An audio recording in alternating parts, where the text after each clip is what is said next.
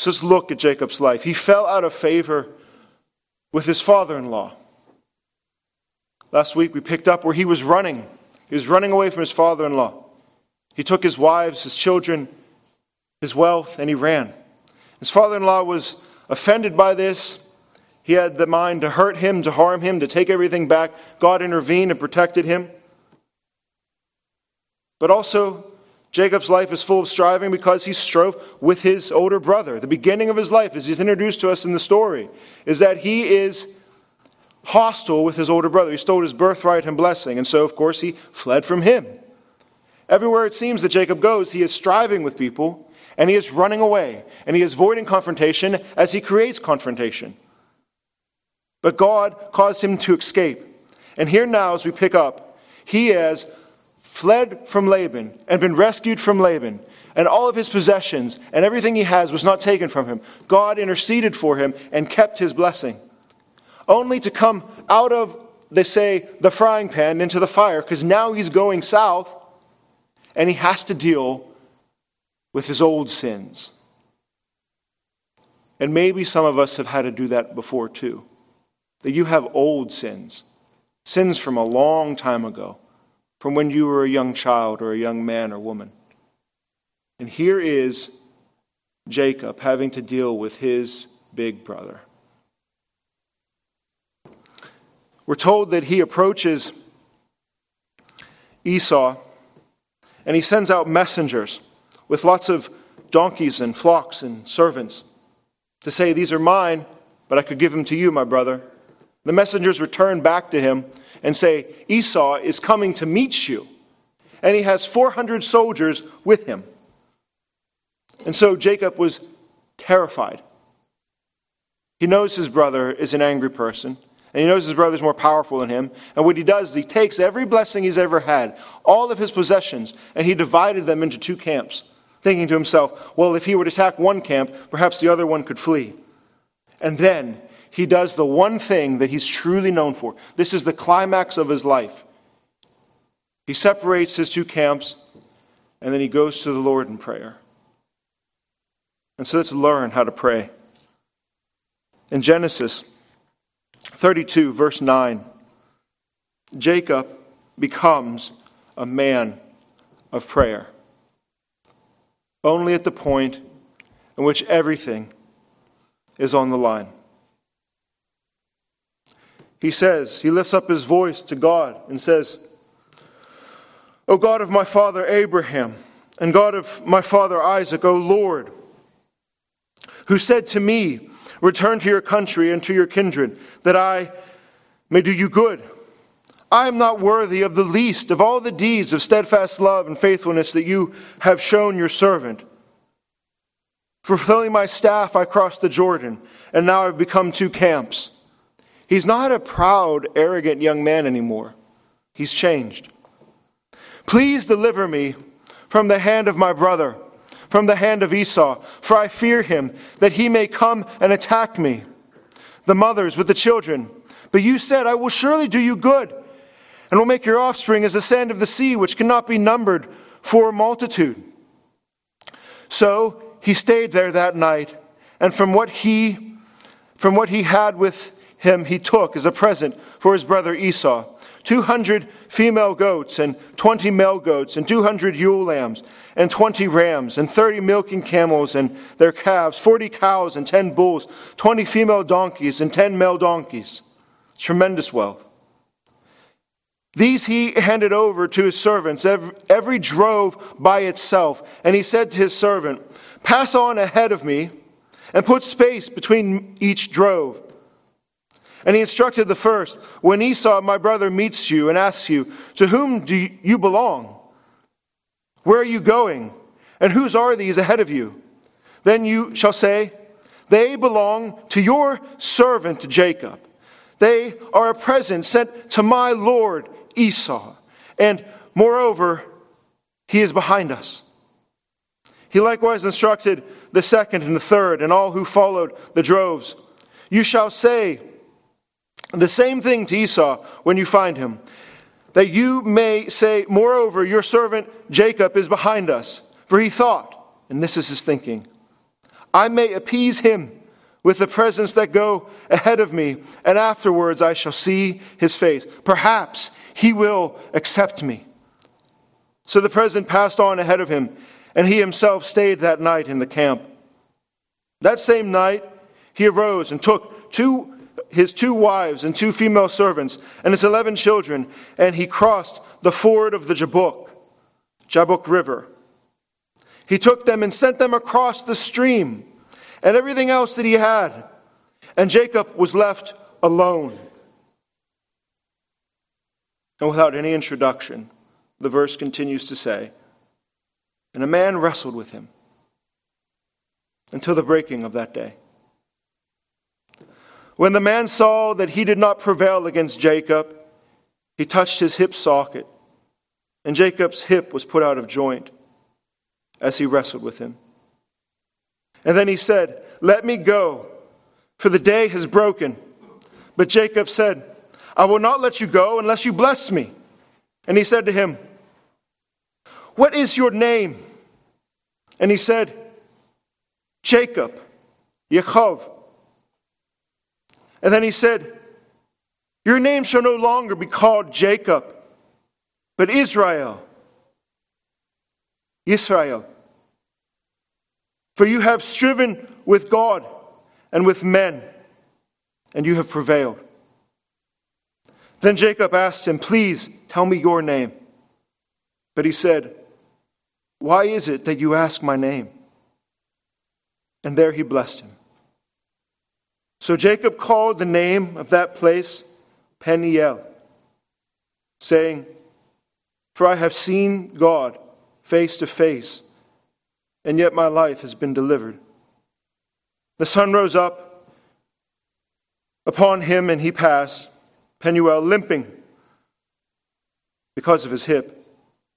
Therefore to this day the people of Israel do not eat the sinew of the thigh that is on the hip socket, because he touched the socket of Jacob's hip on the sinew of the thigh.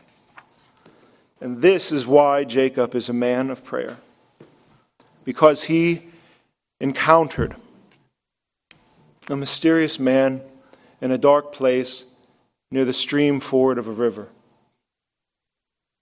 And Jacob's life was full of strife, and the whole climax, the culmination of his whole living was a life of struggle to culminate to this one wrestling match. Jacob's brothers, particularly his brother Esau, was opposed to him. His father-in-law, was opposed to him. His wives were always striving with one another. And the rest of the book of Genesis will be nothing more than his 12 sons hating each other. His life is a life of strife. And this man came to Jacob and said, "You have striven with God, and you have striven with men, and you have prevailed." Does that make any sense so far from how we've seen Jacob's life? What has he really done except run? How has he actually striven? How has he actually conquered? How has he actually prevailed except just by avoiding getting beat up by his brother and having all his stuff taken away? That's literally all he's been trying to do his whole life. It's nothing more than what you'd see in the playroom at my house. Just trying to keep your toys and not get hurt. That's what he's doing. And listen to this gospel. For that is nothing more than our life. We are just children in a playroom, arguing and bickering over things that don't matter. And God sees us as fools that we are. But the gospel comes to us and gives us this great, lofty title and says, "You have striven with God and with men, and you have prevailed." G.K. Chesterton said, "The Bible tells us to love our neighbors and also to love our enemies, probably because generally they are the same people." I did quote a Catholic, by the way. There is a point system, or maybe it's a demerit system. Talk about it afterwards. We all strive against God. That's true. Why? we struggle because we desire blessings. All of Jacob's life is looking for blessings. Blessings. I want to let you go until you bless me. Father, won't you bless me? Can I not be the firstborn? All he wants is blessings. And James says, what causes quarrels and fights among you? Is it not the passions that war within you? You desire and do not have, so you murder. You covet and cannot obtain, so you fight and quarrel. You do not have because you do not ask. And you ask and do not receive because you ask with wrong motives. Notice that it went from quarreling to prayer. That was James' counsel. You fight for everything you want, which are blessings, good things. You don't have them because you do not ask. All of Jacob's life is fighting for blessings, for things, and quarreling. And at the end of his life, he learns to pray. He learns to just ask. Don't trick, don't deceive, don't steal, don't fight, don't bicker. Just ask. The Father of lights, in whom there is no shifting shadow or variation to change. He has all blessing to give. All the cattle on 1,000 hills are his. Just ask. And he has learned that finally. He desired everything from his brother. His brother desired to murder him. He coveted all his father-in-law's possessions, and his father hated him. Father-in-law hated him. Now Jacob has finally learned to pray. Just to go to God, to pray and to ask. And look how he prayed. He took the Lord's word and brought it right back to him. He took everything that God has given him in truth and brought it back to him in prayer. That is how we pray. We are learning how to truly pray. Do you ever wonder why your prayers seem powerless? Why you're not passionate about praying? Why they seem ineffective? Why they seem to be so distant and remote and removed from you or from God? For the whole point of prayer is to align your will with God's will. The reason a lot of our prayers seem to fall to the ground because they started with the ground. They started down here with us. But here is his prayer. Oh Lord, you said to me, you said this to me. And he pushes it back up to the Lord in prayer to hold him true to his own word. You told me to return back to my country. You told me that you would do me good. You told me that my descendants would be as multiple as the sand on the sea. He's holding God to his own word, and his prayers take on immediate effectiveness because of that. This is a man who knows how to pray now, and he's no longer a deceiver. God has proven to Jacob time and time again that he will hold these promises true, that he will perform his word. And so that's exactly what he did with Laban. Everything could have been taken, and he restored him. He gave Laban a dream to say, do not say anything bad or good to Jacob. Leave him alone.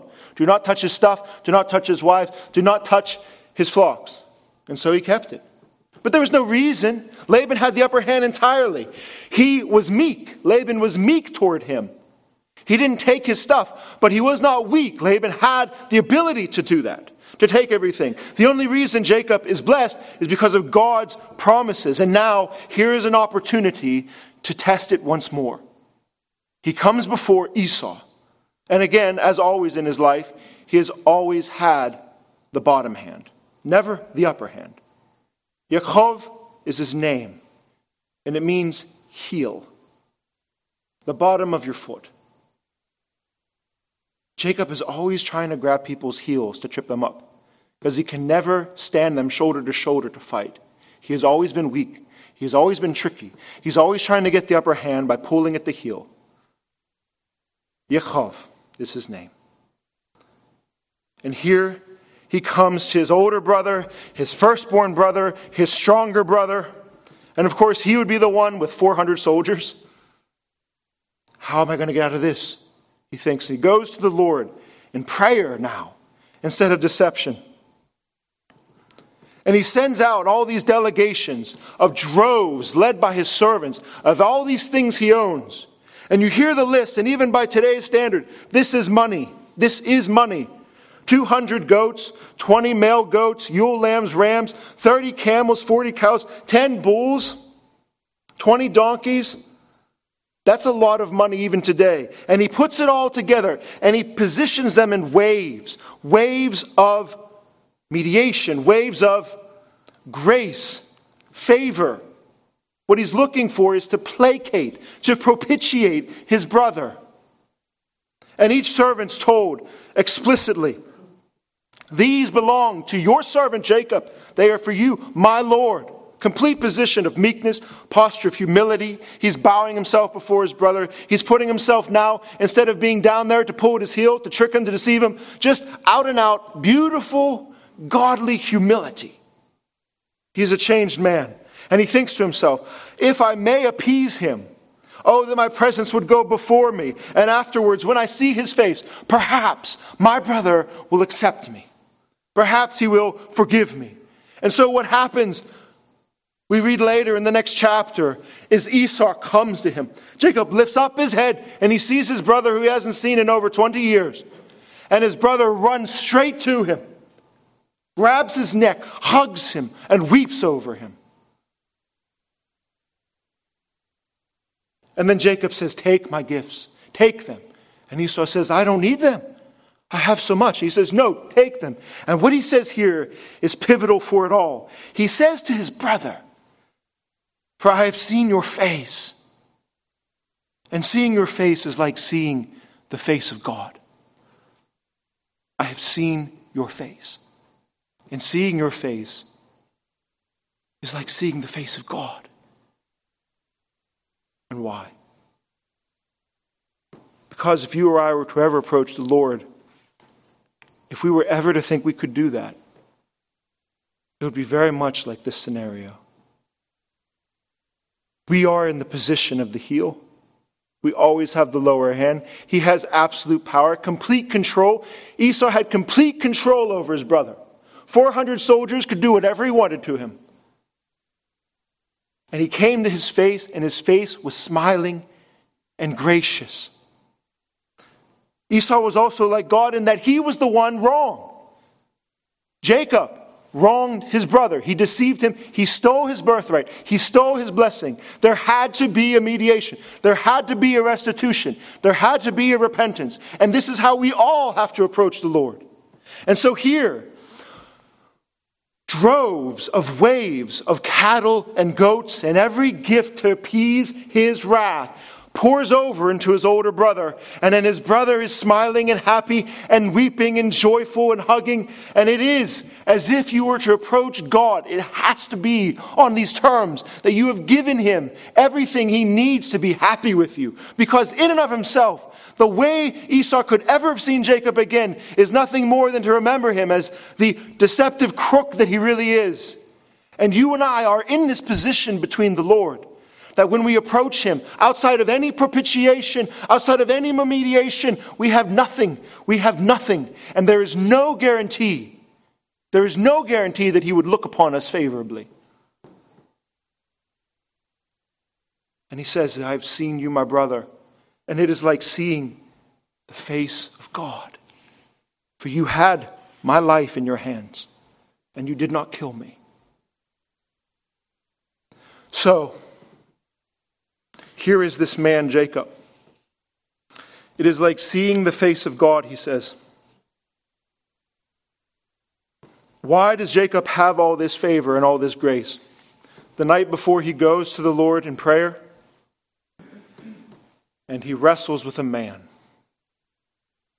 And what we realize is that he meets the real mediator of his whole life, himself. Every other reason his life ended this way, every other turn that could have went the other direction, that kept him blessed, safe, and full, was because of this man that he meets himself, this mysterious man. He suddenly appears, and Jacob, we're told, is left alone. There is a man that wrestles with him until the break of day. He's just there, standing on the side of the river. It says that same night, the same night, he had his children and wives sent away. Verse 23 says explicitly, he sent them across the stream, everything he had. Therefore, he is on the opposite side of the stream, this Yavuk, which means to struggle, and he is by himself, with no one around. The intention of saying there is nobody here, and then the very next line saying he wrestles with a man is to cause us all to pause and say, well, who is this man? Because there's no one here. But there is someone here. Who is this man? He's completely extinguished of all his energy and vitality. We're told that they wrestled until the break of day. They wrestled all night. You don't wrestle all night. You wrestle for 2 minutes and then you breathe a lot. That's how wrestling works. This is agonal. You have to see what God has done to him. He has taken every ounce of his pride, identity, possessions, family, and crossed them across the stream. That all he has left now is his strength. And yes, God has to take that out of his lungs. And he wrestles him all night long. And it would appear as though the match were even. It would appear as though the wrestler and him were met to duel the whole evening. At the very end, it's only a few moving muscles as they're talking to one another, saying, let me go. And then this amazing thing happens. And fights don't work this way. Fights don't work this way. The explosive part of a fight, the explosive part of a wrestling match. Watch boxing, MMA. The first couple rounds is where all the fireworks are. If the two are so closely matched that they make it into the 9th round, there's a lot of energy that's been exhausted now. These two men wrestling all night. And he says, when the man saw in verse 25 that he did not prevail against Jacob, he touched his hip. He touched his hip socket. And Jacob's hip was put out of joint and dislocated.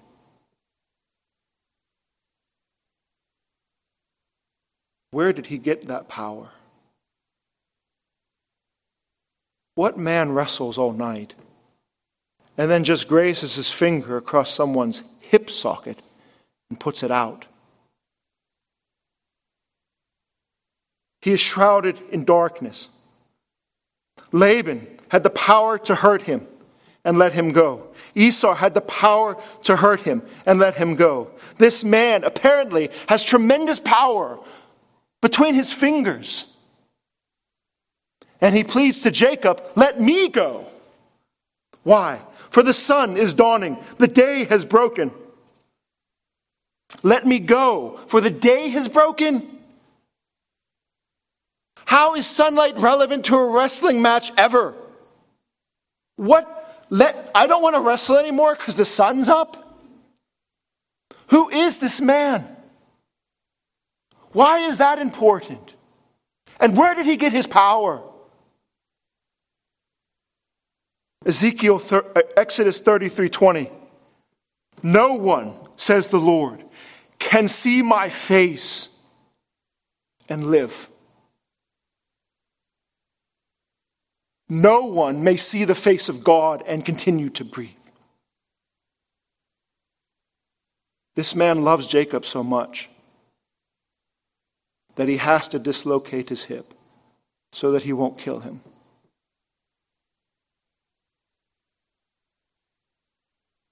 And Jacob, disheveled as he is, broken as he is, exhausted as he is, clings to him with his fingers and says, I will not let you go unless you bless me. Bless me, bless me, bless me. The whole story of Jacob's life is he wants this one thing. He wants to be blessed. And finally now, for the first time in his whole life, he will really be blessed. And so the man says, well, what is your name? My name is Jacob. I have been the heel of everybody's feet. And I have been a deceiver and a vile person. No longer, he says, shall you be called Jacob. you shall be called Yisrael, which means Sarah, to strive, and El is God. Yisrael, you've striven with God. You have striven with me. And you have prevailed. I have let you win. You are blessed. You will always be blessed. You will never not be blessed. No one can take these blessings from you. And blessings were always given through the touching of a hand. And so there he is on the hip as a constant reminder of his perpetual weakness and brokenness and his encounter with death and then living.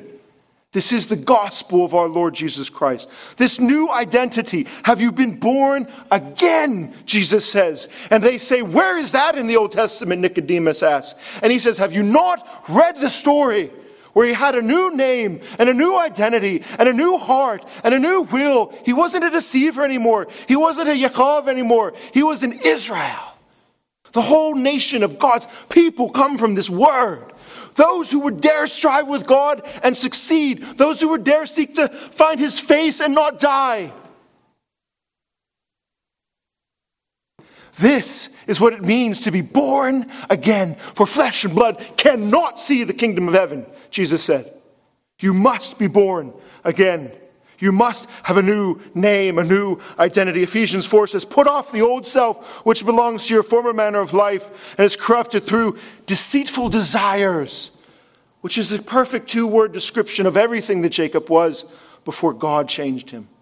Desires for blessing through deceit. This is Jacob's life and ours. And he says, put on a new self, a new name, created after the likeness of God in true righteousness and holiness. He has met the one true God.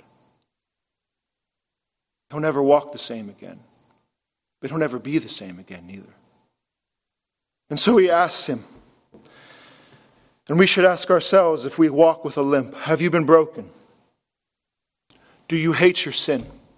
Do you love God humbling you? Do you love being broken and contrite before him? Has he taken everything from you? Have you ever been across that river in which everything you ever had was on the other side?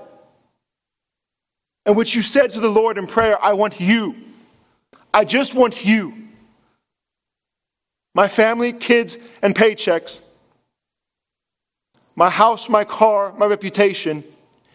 Even the air in my lungs. If you would wrestle that out of me, if I could just have you, I will not let you go until you bless me. If you were to ever pray that way, you will be blessed. You will be saved. In the name of Christ, that is our hope. That is our promise. Call those promises back up to him. You said, if I called upon the name of the Lord Jesus Christ, I'd be saved. You said you would take all my sins away. You said I would be blessed. He will. He will come down to visit you with those promises. Remember, this interaction with the strange man started with him invoking God's promises in prayer. And God responded with due measure. And so here is Jacob. And he reverses the question and says this now. Now please, I've told you my name. Please tell me. And we all want to know, don't we? The mystery of this whole thing. Well, who is the man? And Jacob can't take it, but has enough air in his lungs to say, please tell me, I need to know, what is your name? Who are you? And the man does not trust his motives and says, why do you ask me my name? Resolving this mystery, who would dislocate his hip such? And he leaves him. That's it. That's it. The sun comes up. Before the morning sun, he left him disheveled, dislocated, broken, yet blessed. Broken, yet blessed. The man is gone as quickly as he came. And who is this man? We have no name for him. We have no face for him. Was Jacob dreaming? He only dreamt a few chapters ago of the stairway to heaven with the Lord seated high. And he woke up. It was just a dream. He went about his day the next day, knowing it was just a dream. And here is Jacob, hallucinating, wrestling, some figment of his imagination. That real son came the next day. A real day started anew for him. He walked away from that stream with a limp on his leg because he had wrestled a real man. This was no dream. The beauty of the gospel is that you can have the experiences of God's glory upon your heart and life. And it doesn't stay there. It never stays there. These are, as we say, claps of thunder in which all history must acknowledge. What we say as Christians when we say Jesus Christ is Lord is not, I have a feeling in a warm heart fuzzy that I think Jesus is Lord. Jesus is Lord. History has proven it, will prove it. He breaks in to the real world. This is not philosophy. Jacob's hip was broken. This was not a dream. This was not his imagination. He wrestled with a man, and he was never the same again. Jacob is convinced, though he doesn't have the man's name, he goes so far as to name the place. And in naming that place, we are told that it was called Peniel. El, of course, it said is God. And Peni, his face. This real man before him wrestling, I've seen the face of God. I've seen God's face, he says, and my life has been spared. All my possessions, family, and everything came down to this moment, clinging to him for his very own life and all the blessings he has. God has brought him to that point. This is the only way we ever would prevail with God, through this mediator. Do you see? Do you see? From the beginning, not the Gospel of Matthew, not the Christian idea of what Jesus is. It has always been this way. God's wisdom and prophetic word has not changed in the midst of all traditions and religions of men. From the beginning, God has always intended to mediate, to come into the real world, a world where hips can be touched, a world where God can be man and man can be God. And this, apart from that mediation, we have no hope. We have no strength. We have no way to approach God in life or in death. This is the gospel. Who is this man's name? Jacob was not given, but we have today the Lord, the Christ, Jesus. We say as Christians, real history, real hips, real wrestling. There is a real man who is God. He has DNA and lungs and fingerprints. And he came into this world even more really than this story with Jacob. He lowered himself not to just wrestle a man. He lowered himself to the loins of a woman. Was born of a woman. Born under all of our condemnation. And he lived that life, that beautiful life that all of us wish we could have had. All of us wish we could have lived. All the heart motivations and purity of speech that we wish we would have done. And we never could. And without this God-man, we will only wrestle to our death. We will never wrestle God and prevail. We will die. We will see his face and we will die. But if you see the face of the God-man, if the term Peniel means anything now, is that there is a face to look upon in which you will never die, in which you will be smiling. And so, think of Esau as we close. This is the beautiful reality of Jesus Christ, our mediator. Esau was approached because Jacob said, I may appease him if I can present these gifts to him. Perhaps he will accept me.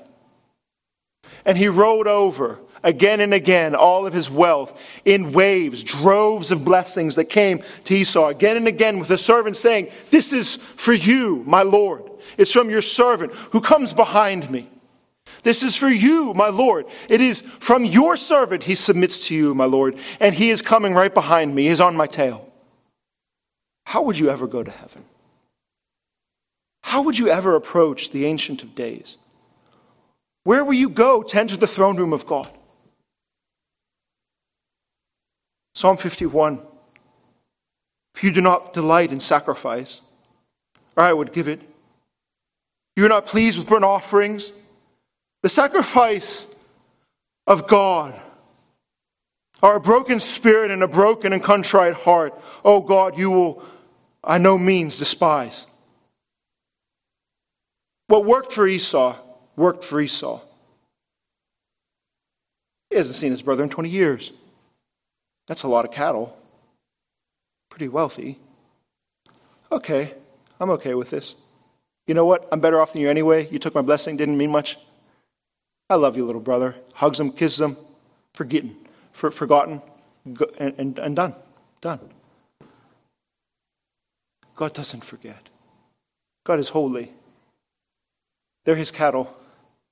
Everything you have is his. What are you going to offer him? How could we ever? Psalm 51, he doesn't just, I don't want your cattle. What I want is a broken and contrite heart. I want a heart that is after my heart. I want a heart and a will that is according to me. That makes, if I could see one righteous man, if I could see one who's a broken and contrite heart, I would never let him go. I would never despise him.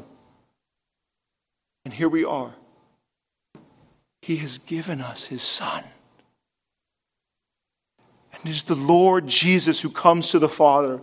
And he says, "Oh Father, be pleased with my present. I offer you my life. These hands that are pierced, this blood, it is yours. That life that I lived, you saw and smiled all the way through. It is for you. This is a fragrant aroma, a pleasing sacrifice. The wafting, beautiful smell, the scent of my righteousness and the life that I lived before your face from beginning to end. It was all for you.